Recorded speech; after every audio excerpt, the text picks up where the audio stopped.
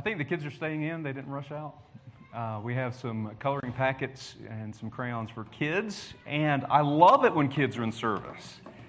And we have some brilliant young people and some missionaries in the making that are in our kids group and in our youth group. As we begin today, I just wanted to share, I made two things I said I'd never do when I was in high school. I'd never go into the military, and I went into the military. And I would never go to college, and I went to college. But I started pursuing ministry, and I started attending Liberty University. I loved Liberty University, still love it. And one of the reasons I did is that they wove Christianity into every subject. If it was math and Christianity. Truth of God is involved in that. And I had to take a mandatory literature class, and Christianity was in literature. By the way, some of you, as you're preparing for maybe a career, whatever it may be, in pursuing college, the college you attend matters. There are secular colleges, and there are Christian colleges, and there are colleges that say that they are Christian who have departed from Christianity. If you send your kid there, they could deconvert your kid. So a lot of prayer in deciding that. But while I was in this class, this literature class, we had to read many short stories. I wish I could share them all with you today. But one of the stories in particular that I remember, I have a very vivid memory about things, was a story called The Destructors. Guys, is that slide working? Maybe the batteries are out. Help me out, back up. So we have this new wand. I've been using this for a few weeks now, and it's supposed to slide forward. And so I don't know if it's working. But anyway, we had to read a short story by Graham Greene called The Destructors. And in this story, it's a post-World War II story.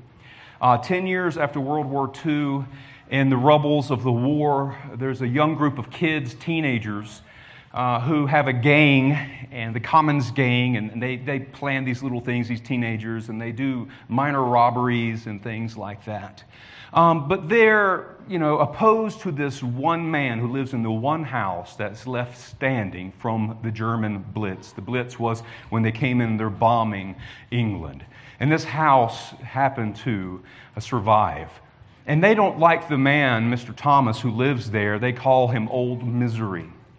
And they decided while he was away on holiday, the vacation, a bank holiday, they were going to get into his house and tear it apart from the inside and destroy the entire house. One of the kids that leads the gang, his name is Trevor. They call him T. He has this grand idea to do this. And Old Misery happens to come back early from holiday and catches the kids destroying the house. They actually lock him in the outhouse. And it actually enrages them, and they're continuing to tear things apart little by little throughout the house. They don't even want to leave the walls standing because they think somebody could come back later and rebuild from the inside. They tie a support beam to a truck, and a delivery truck that comes by, they tie the support beam, and at the end of the story, the truck moves and tears the entire building down. The man that's driving the truck laughs, and Old Misery makes his way out of the outhouse and sees the destruction. Now, there's a lot of themes in this story, but there's something that stands out in particular that I wanted to share with you today, is that there's a famous line in the story that says, "Streaks of light came in through the closed shutters, where they worked with seriousness of creators." So as they're destroying, they perceive themselves as creators. And destruction, after all, they say in the story, is a form of creation.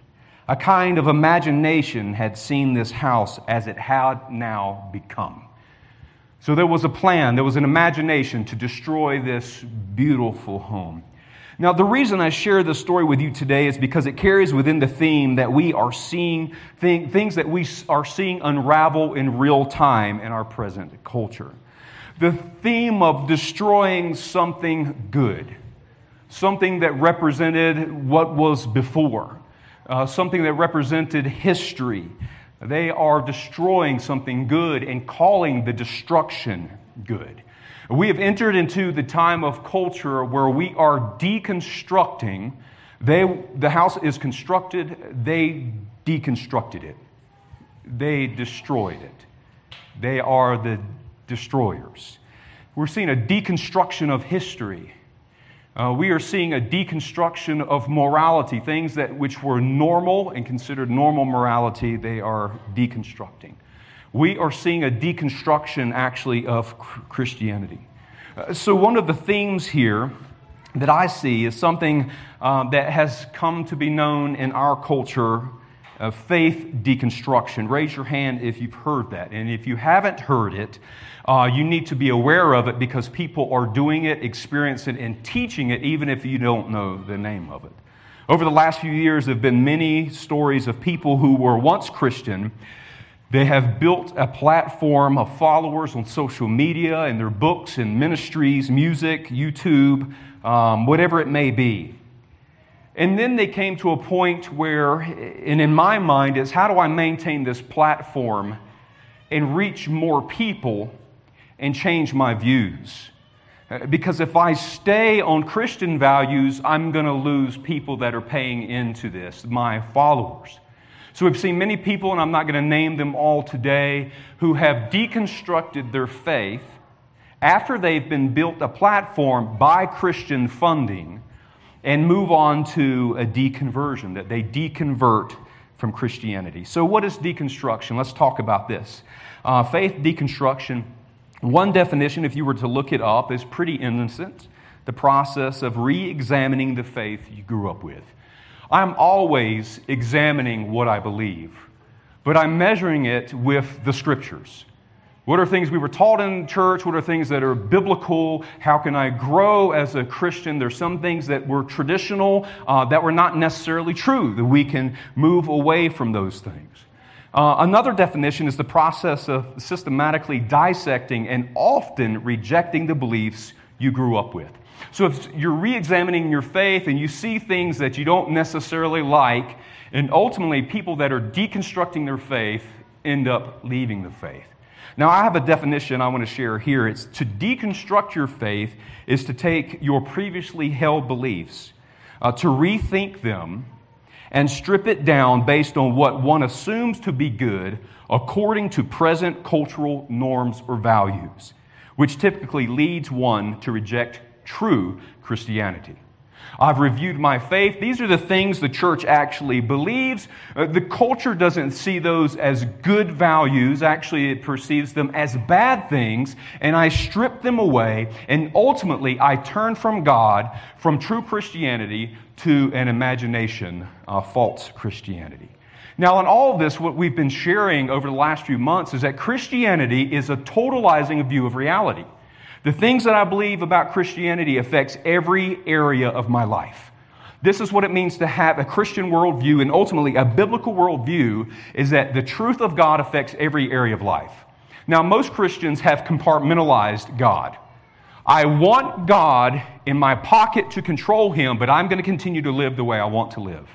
But Christianity is to affect all areas of life. Now, I share this with you today because deconstruction has led into deconversion. As one deconstructs their faith, they end up deconverting, and they end up telling people about it. We are seeing the rise of deconversion testimonies. Now, when you come into church, you'll have somebody share their testimony, how they came to believe in Jesus Christ. They've turned from sin. Their lives are radically changed. A deconversion testimony is one who said they believed in Jesus, and now they've turned away from Jesus, and they tell people about it, and it is celebrated, and it goes viral. And people are sharing it, and it is affecting all ages, everybody. People who are old that have been in the faith for years, people who are young and in the faith, they are deconverting and celebrating deconversion stories. So the people are sharing these testimonies of where they have rejected Christianity, and ultimately, they still keep their platform. They still have money. They still have listeners. They've expanded the platform even though they've rejected. Typically, it is to a point where they review human sexuality and say, well, it is unloving to tell people homosexuality or transgenderism is wrong. And they still want a platform with those things, so we need to look at that. Now, I call deconstruction, deconversion a death work. And several months ago, we went through a sermon and I talked about the rise of death works. A death work, as we defined it, would be that life has been valued for centuries. Christians value life. A death work is to take something that is valuable and to destroy it. Abortion is a death work, and that people would celebrate it as a right and something good. Pornography is a death work. You take something that God has given us that is good, that sex between a man and a woman in the marriage, it is perverted, and we celebrate that. It is destroyed. People are addicted to it. They give money to it. It fuels child pornography. It fuels rape pornography, disgusting things, and perversion. It is a death work. A deconversion is a death work. Why? Because you went from someone who had light and life, and now they have rejected the truth and the light and life of Jesus Christ. It is the story of someone who was alive and now is spiritually dead. It is a full reversal of the prodigal son. His son was lost, and now he is found. He was dead, and now he is alive. One who is saved is now returning and becoming a prodigal, and now they are spiritually dead. They are spiritually lost, but it is celebrated. This is the culture we're looking at. No one would read through the story of the prodigal son and rejoice if he went back into the world. But we are seeing that actually happen in our culture. And at the end of the day, it is nothing more than a rejection of Jesus and true Christianity, historical Christianity, and it's trying to make it sound more spiritual and more virtuous. So in a culture that is actively rejecting historical Christianity, historical good things, morality, and even common sense sacredness of Christianity, as Christians, we can still build our faith on a firm foundation. The foundation of Jesus Christ. You can still disciple your children to follow Jesus even though the world is running from Jesus. And we can still have a confident faith. Now we're going to look at some scripture today. We have Colossians chapter 2. Allison read scripture for us today. Thank you, Allison. And she was reading from Ephesians chapter 4, which is saying that God gave us the apostles, the preachers, the evangelists, the pastors, and the teachers to equip the saints. That we would do the works of ministry as we are equipped and being equipped in the truth, so we are no longer cast back and forth and pulled away by every wind of new doctrine, by the evil schemes of the wicked one, the deceitful one. You know when it says schemes of Satan, it is the Greek word that means schematics, that he is making a plan, that there are things that Satan does to deceive us and wants to pull us into that deception. So we're going to be actually looking at Colossians chapter 2, and Paul is dealing with some of the same things. But before we do, it is the first Sunday of the month. If you are new with us, we recite something each month from Paul's letter to Timothy about the Scripture. So repeat after me. All Scripture is breathed out by God and is useful to teach us what is true, to make us realize what is wrong in our lives. It corrects us when we are wrong and teaches us to do what is right. All righty, let's get into the Word of God here. Paul writing to the church in Colossae, to the Colossians, he says, "Therefore, as you received Christ Jesus." Now, if you're a Bible, someone who studies the Word of God, and it says, "Therefore," they would usually say, you need to know why it's there for. What's it there for? Why is it saying therefore? It's a transition in the Scriptures. Paul has written in chapter 1 and part of chapter 2, declaring who Jesus Christ is. He actually is God. Jesus is God. Go back and read Colossians chapter 1. All things were made by Him because He is God. And he talks about doing ministry. Therefore, as you received Christ Jesus, who is God, the Lord, so walk in Him, rooted and built up in Him, established in the faith, just as you were taught. That is perfect for us today. You were taught things in Christianity that were true. We are to continue and walk in those things. We were taught, abounding in thanksgiving because we received the true gospel of Jesus Christ. We abound in thanksgiving. See to it that no one takes you captive by philosophy and empty deceit, according to human tradition, according to the elemental spirits of the world, and not according to Christ. Church, let's pray together today. Father in heaven, we love you. We thank you that we can come in and just hear your truth. And Lord, we submit to your commands today, just as they did 2,000 years ago at the Sermon on the Mount, as you were speaking and people sat to listen. And they heard your truth and they wanted to follow you. And I pray today that you give us the spiritual ears that we need to have, that you give us spiritual eyes to see your kingdom. Lord, that we are born again, born in truth, born from above. And Lord, that we receive the implanted word that is able to save our souls. And Lord, that we are built up in your truth, that we stand firm in the faith on the foundation of who you are. And Lord, that we teach these things to others.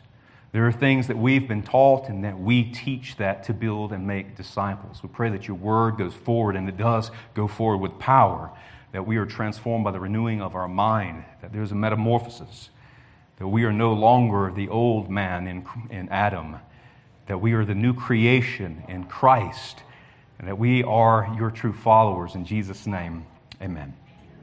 Now, church, last week we spent time in the Word and being reminded that we can know that we are Christians. We can know this God. I keep repeating Romans 8:28, for we know these things. We, the body of believers. Now, the apostles taught this together. By the way, you're going to have 12 apostles, and they don't conflict on anything. How is that even possible for 12 men to get along on everything in truth of the Word of God? That is a miracle in itself. We teach these things that were passed down to us, and it is based on the apostolic witness. The early church, they were being taught the teachings of the apostles.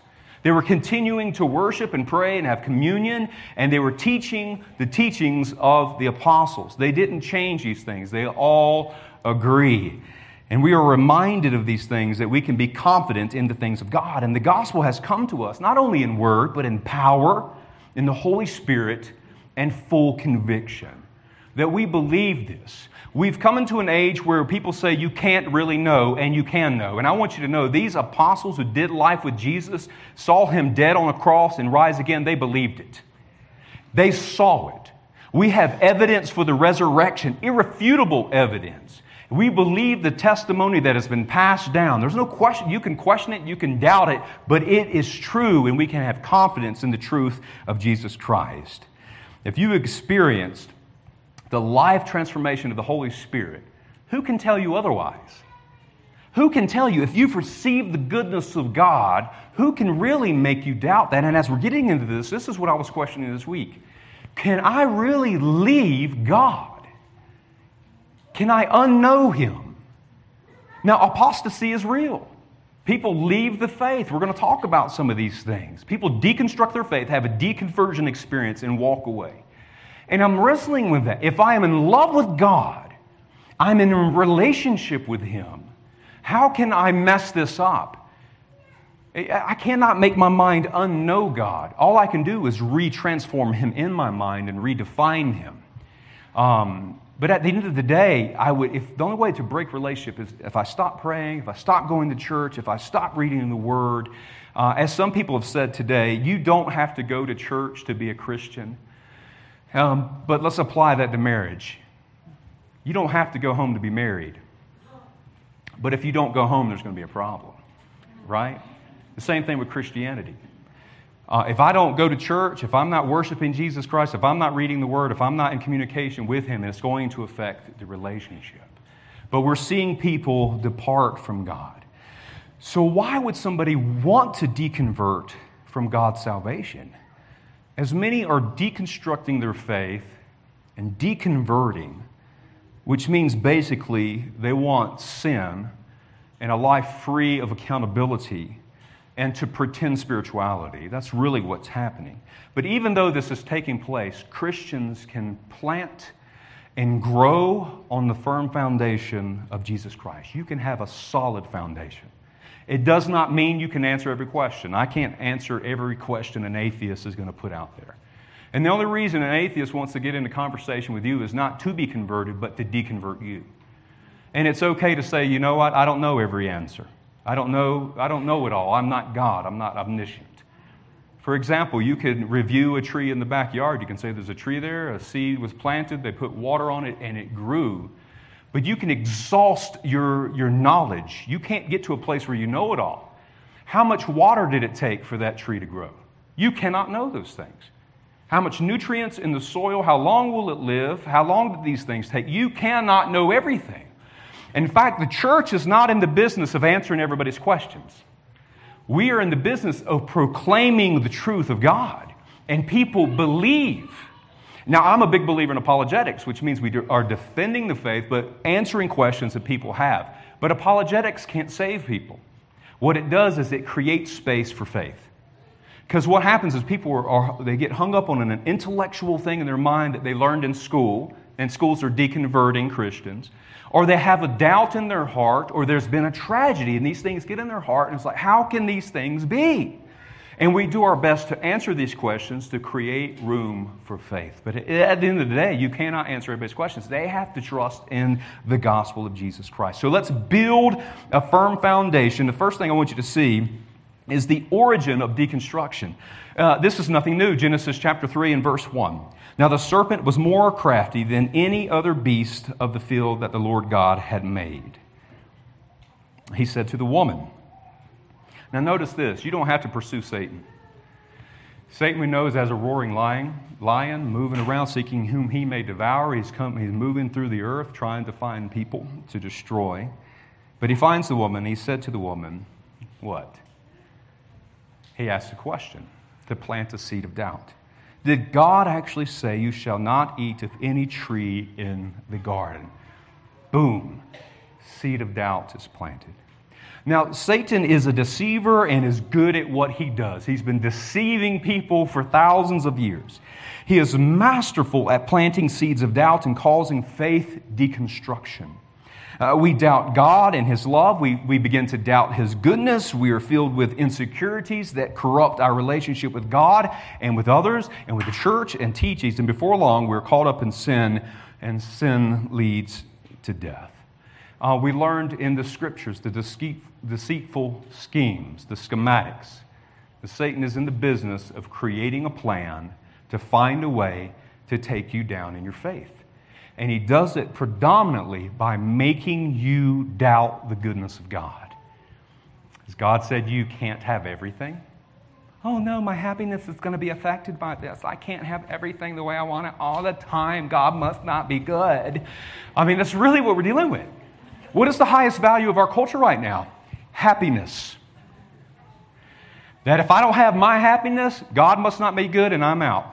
If I can't have 100% of happiness in my marriage, I want a divorce. And people are walking away because Satan has planted that seed of doubt. And Jesus tells his disciples in John 10:10, the thief comes to only kill or steal, kill, and destroy. I don't have it here. John 10:10. President Reagan's favorite verse. Guess what? I said President Reagan. I must be political. Anyway, John 10:10. The thief comes only to steal, kill, and destroy. I have come that they may have life and have it to the full. It splits ways. What is the message of Jesus? It is life, that you can have abundant life. Satan's objective is to destroy your life, to steal, to kill, and destroy, to deconstruct your faith, that you walk away and your faith is destroyed and your life is destroyed. Satan's faith deconstruction, his process is to destroy you. The reason he wants to destroy you is because he can't create. He cannot create, so he destroys. Now, in the New Testament, there's an example of this. Jesus goes to Peter and says, Peter, Satan wishes to sift you as wheat. But I have prayed for you that you're going to go away, but that you come back.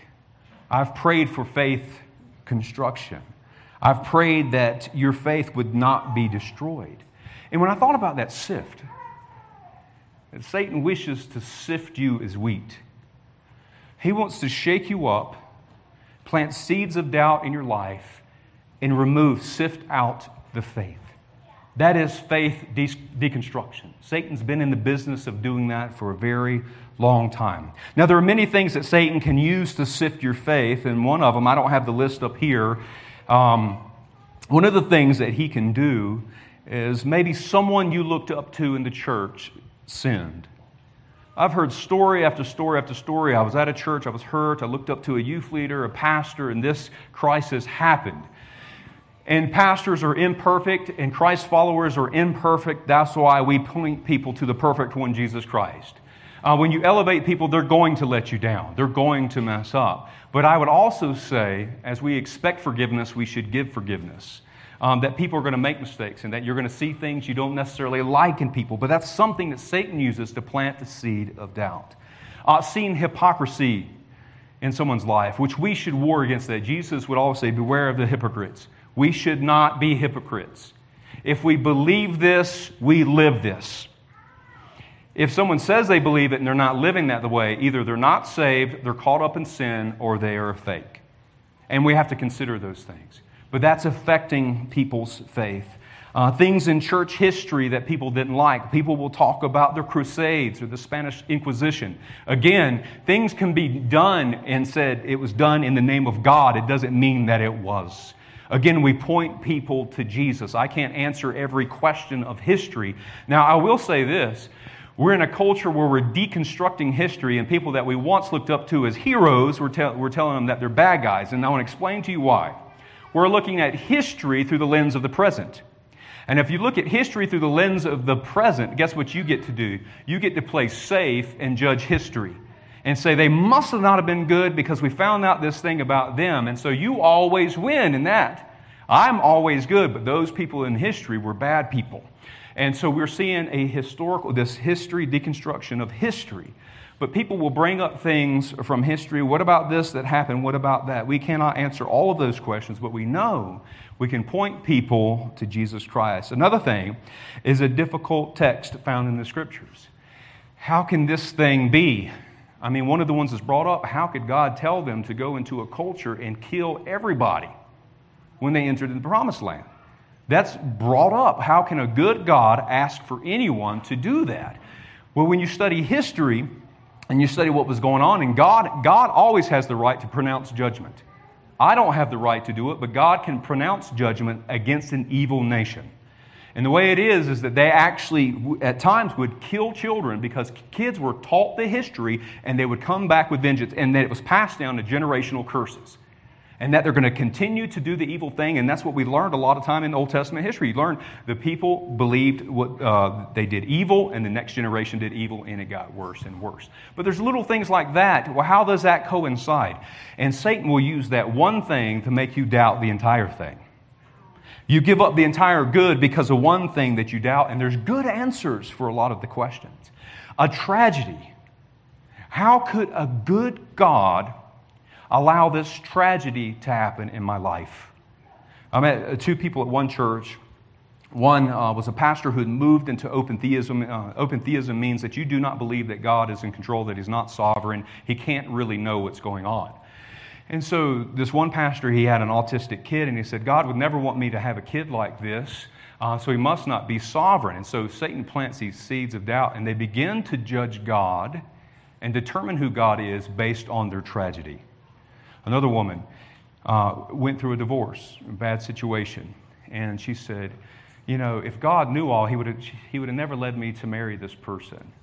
And it eliminates free will when you do those things. They begin to blame God. It's all God's fault, not sin in the world, not me. I never take accountability for my own sin. It must be God, and that He wouldn't do those things.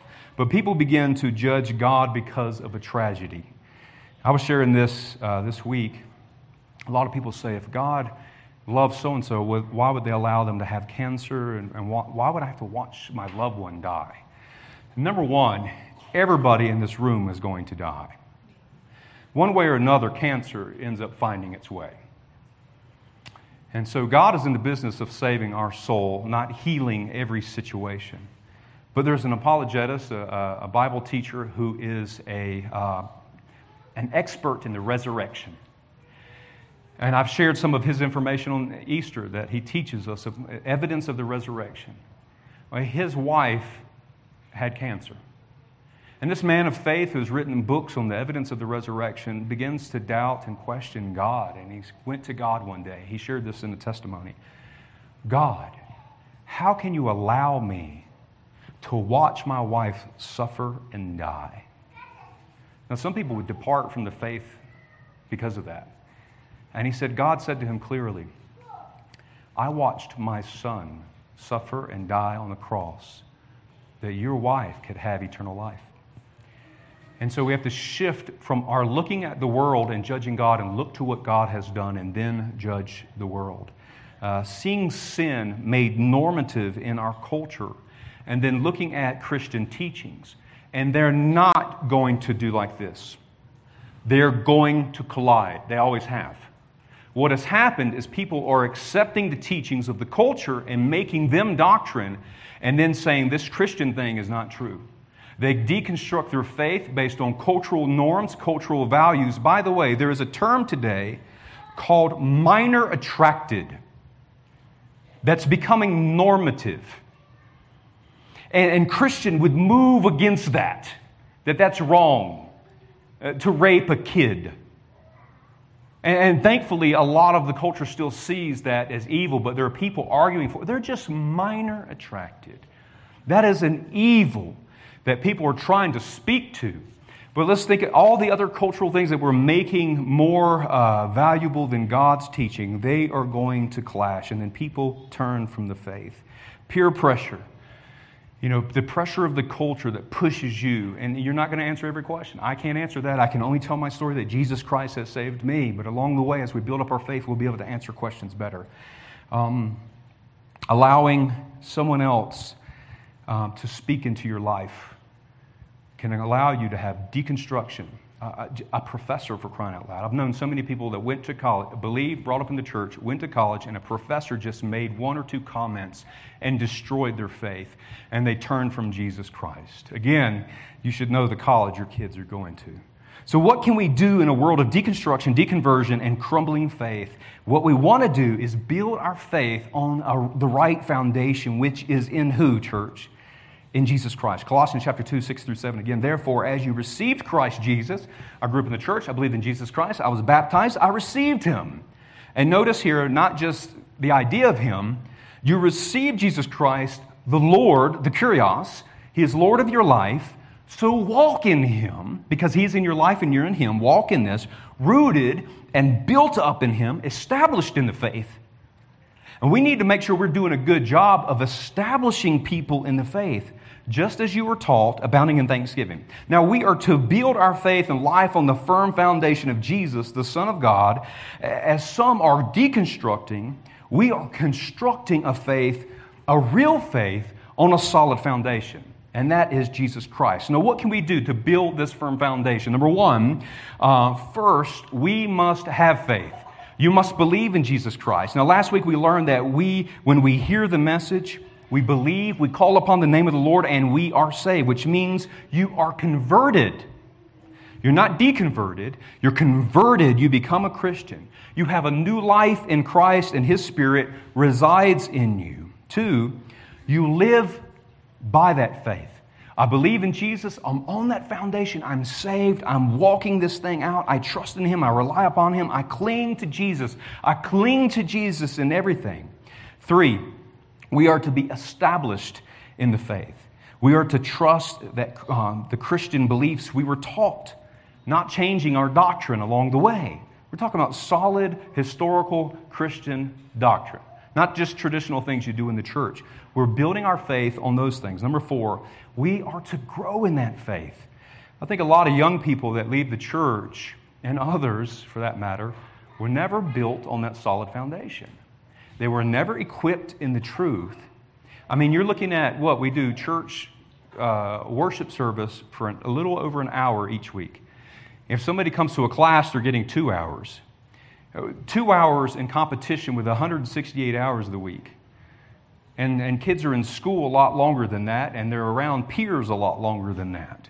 But our duty in the 2 hours that we have, one at the least, two at the most, maybe three, is to build them up. is that they're to know the things of God so they can grow in their faith. The apostles asked Jesus to increase their faith. That would be a great prayer. Lord, increase my faith. Peter tells us to add to our faith. We add knowledge to things of God. We should know something about God. If God is so good, then why evil? How do I answer that question?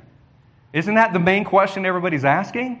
If God is so good and powerful, why does He allow hurricanes to happen and people to die? Because you don't see the big picture. And you would be surprised how a tragedy will open somebody up for the gospel. Now, I can't solve every problem, but watch, when a tsunami hits another country, they will allow Christianity in to do work, to help. Otherwise, they're not letting them in mass, and all of a sudden, they're allowed to come in, help people, and they can share the gospel.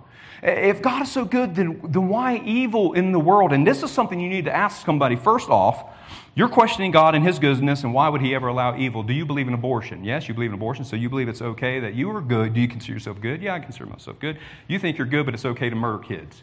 Why would you question God's goodness? But all of a sudden, they want to question God. Now, they won't question Big Bang. It is our God that gets questioned. Now, I believe in the Big Bang. Well, ask Him some questions. Now, what is He saying? Nothing. So here it is. Why evil in the world? One, God wanted to create the ultimate good. What is the ultimate good? Love. So how can we love? We have to have free will to freely love people. God is not creating robots that have to be forced to obey Him. So He gives us free will that we can freely love. Adam and Eve were given one commandment: do not eat of this fruit. It is a test of their relationship, their faith in God. They disobey. Because of their disobedience, sin arrives in the world. The world is fallen.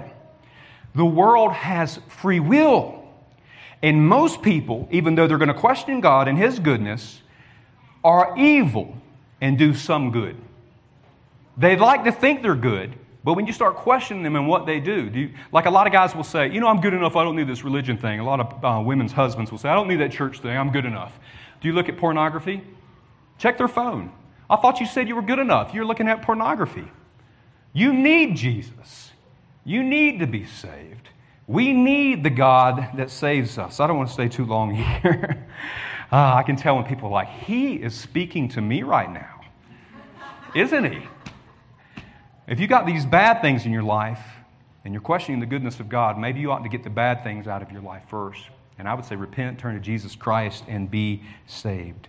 5, we are to contend for the faith. We battle. We fight for the truth. We tell people the truth of Jesus Christ. Jude 1:9 says, contend for the faith. Colossians 2:8, see to it that no one takes you captive by philosophy and empty deceit according to human tradition. 6, hold on to your faith. 1 Timothy 1:19. Holding faith and a good conscience, by rejecting this, some have made shipwreck of their faith. Because they allow lies in, their faith is shipwrecked.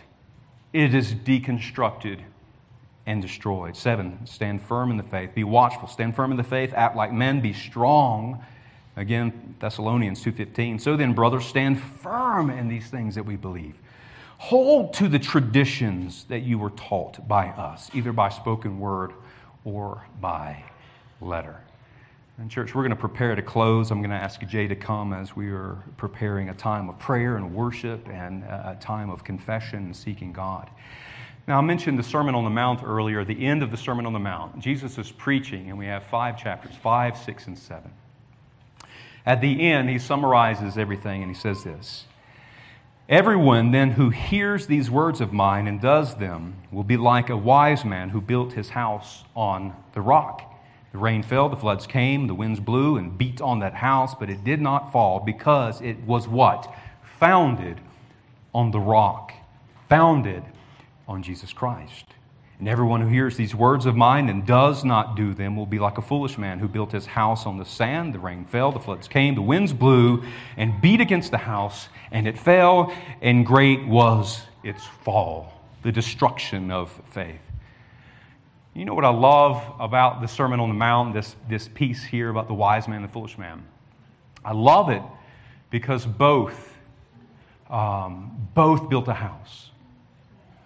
Now, one built on sand, one built on rock, but both faced a storm. The rains came, the wind, the flooding came, a hurricane is hitting this house. But the only one that stands is the one who built their faith on the firm foundation of Jesus Christ and does the things that He teaches. Now, here's the thing, church. The foundation has always been Jesus and His truth. And here's the thing. I wanted to share this. God gave me this morning. John chapter 6. Jesus feeds 5,000 people. Miracles. And they're following Him. I mean, there's a whole story. He goes across the water. He's walking on the water. All of that happens. They follow Him around on land. They catch up with Him. And they want to make Him their king. And He begins to teach them from the illustration of feeding them. That bread that fell down from heaven was not because of Moses. It was me. It pointed to my body. And He tells them, I am the bread of life. You must eat my flesh and drink my blood. That is to say, you must take Jesus into your life. And He says, and some of them are like, huh? That is a hard saying, Lord. He says, does this offend you? And it literally says this in the Scripture. Many of His disciples walked away and followed Him no more. And He turned to the 12 and He asked them this question. Will you also go away? And Peter answers, no, Lord. Where else can we go? You hold the words of eternal life. And church, that is where we are here in the 2020s. Either we can walk away offended or we can stand on the firm foundation. There's nowhere else to go. Jesus Christ holds the words of eternal life. So let's stand together. We're going to sing. Let's pray. The altars are open. If you want to come and just spend time with God and recommit your life to Him, whatever it is you need to pray about, come and pray.